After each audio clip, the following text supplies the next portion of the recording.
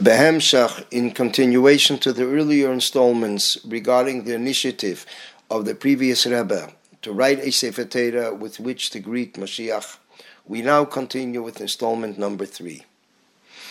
In this installment, we will elaborate further on additional details which took place during the beginning era of the writing of the Sefer Torah in the year 1942-1943. This series is based on the Rebbe's talks and writings, and also on an article in the monthly magazine Chassidische Daher and in the weekly magazine referred to as Iskashlos. The previous Rebbe personally paid for all the actual costs of the Sefer Torah and the Sefer's salary. All contributions received towards the writing went to Merkaz Linyonei Chinuch and Machne Yisrael, which are two organizations amongst additional ones under the auspices of the previous Rebbe. And then the previous Rebbe's son-in-law, our Rebbe, was the one that was put in charge of these institutions. As soon as this momentous project was launched, the Rebbe, as chairman of Merkaz Linyonei Chinuch and Machne Yisrael,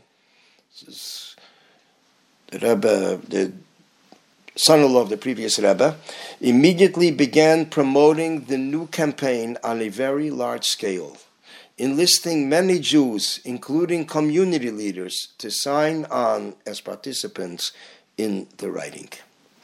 The Torah was written in 770 in Rav Shmuel Levitin's room at the end of the hallway, the upstairs section of the shul, now used as the Yichud room for weddings. Bacharim, who learned in the yeshiva in those years, recall that every Thursday night they helped review columns of the Sefer Torah, checking for accuracy. By the end of the next year, Sivan Tafshin Gimel, which is spring 1943, everything until Parshas Azino, this is right before the last portion in the Torah, was written. For reasons unknown to us, it was not completed at that time. 5 years later, in Tafshin Ches 1948, the Rebbe, talking about our Rebbe, wrote to Rabbi Tzion Shem Tov that the Torah would likely be completed in the near future. But again, nothing actually happened. During this period, Rabbi Leo Simpson, who was the secretary by the previous Rebbe, he was also a chayzer. He would review discourses that the Rebbe Rashab delivered. So at that point, he composed a detailed program for a Siyum Sefer Torah ceremony, scheduled for the 20th of Cheshvan Tafshin Ches, which is late 1947. According to this plan, they would bring the Sefer Torah to the previous Rebbe's room and request permission to proceed with writing the final psukim, from where they planned to continue to the Rebbe's room downstairs, who was then the son-in-law, our Rebbe, where the writing would take place, and then return to the previous Rebbe to fill in the last 3 words of the Sefer Torah, Le'enei Kol Yisrael, to be followed by a great and joyous celebration. However, this plan did not materialize. The reasons remain unknown, but the Chassidim always presumed that the previous Rebbe had simply not given any instructions regarding a siyum. And so, the Sefer Torah remained waiting unfinished for over 20 years.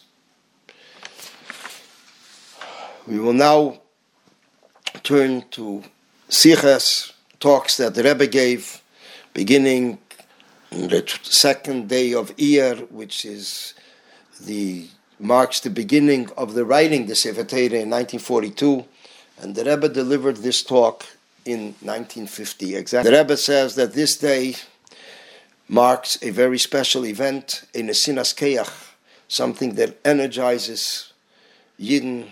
The previous Rebbe chose this day, Beis Iyar, Tiferes Shebe Tiferes, as it is in Sfiras HaOmer. It's the Yom HaYoledes of the Rebbe Marash, the previous Rebbe's grandfather. So the previous Rebbe chose this day to begin writing the Sefer Torah to greet Mashiach.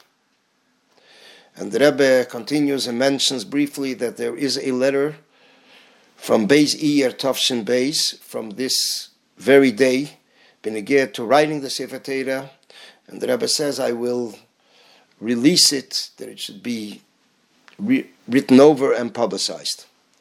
And based on what is known, that every Yid has a letter in the Sefer Torah, as we see it also in the acronym of the word Yisrael.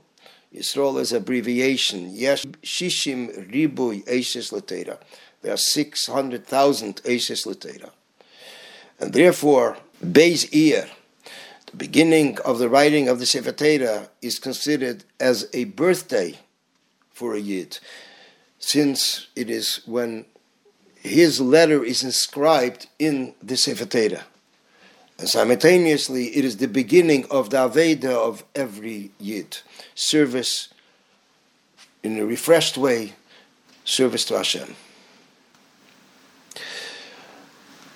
In 1951, Yud Shvat, when the Rebbe assumed leadership, the Nesios, the Rebbe begins speaking again about the Sefer Torah and says that in regards to the Mishkan, it says that Moshe Rabbeinu was able to do it on his own.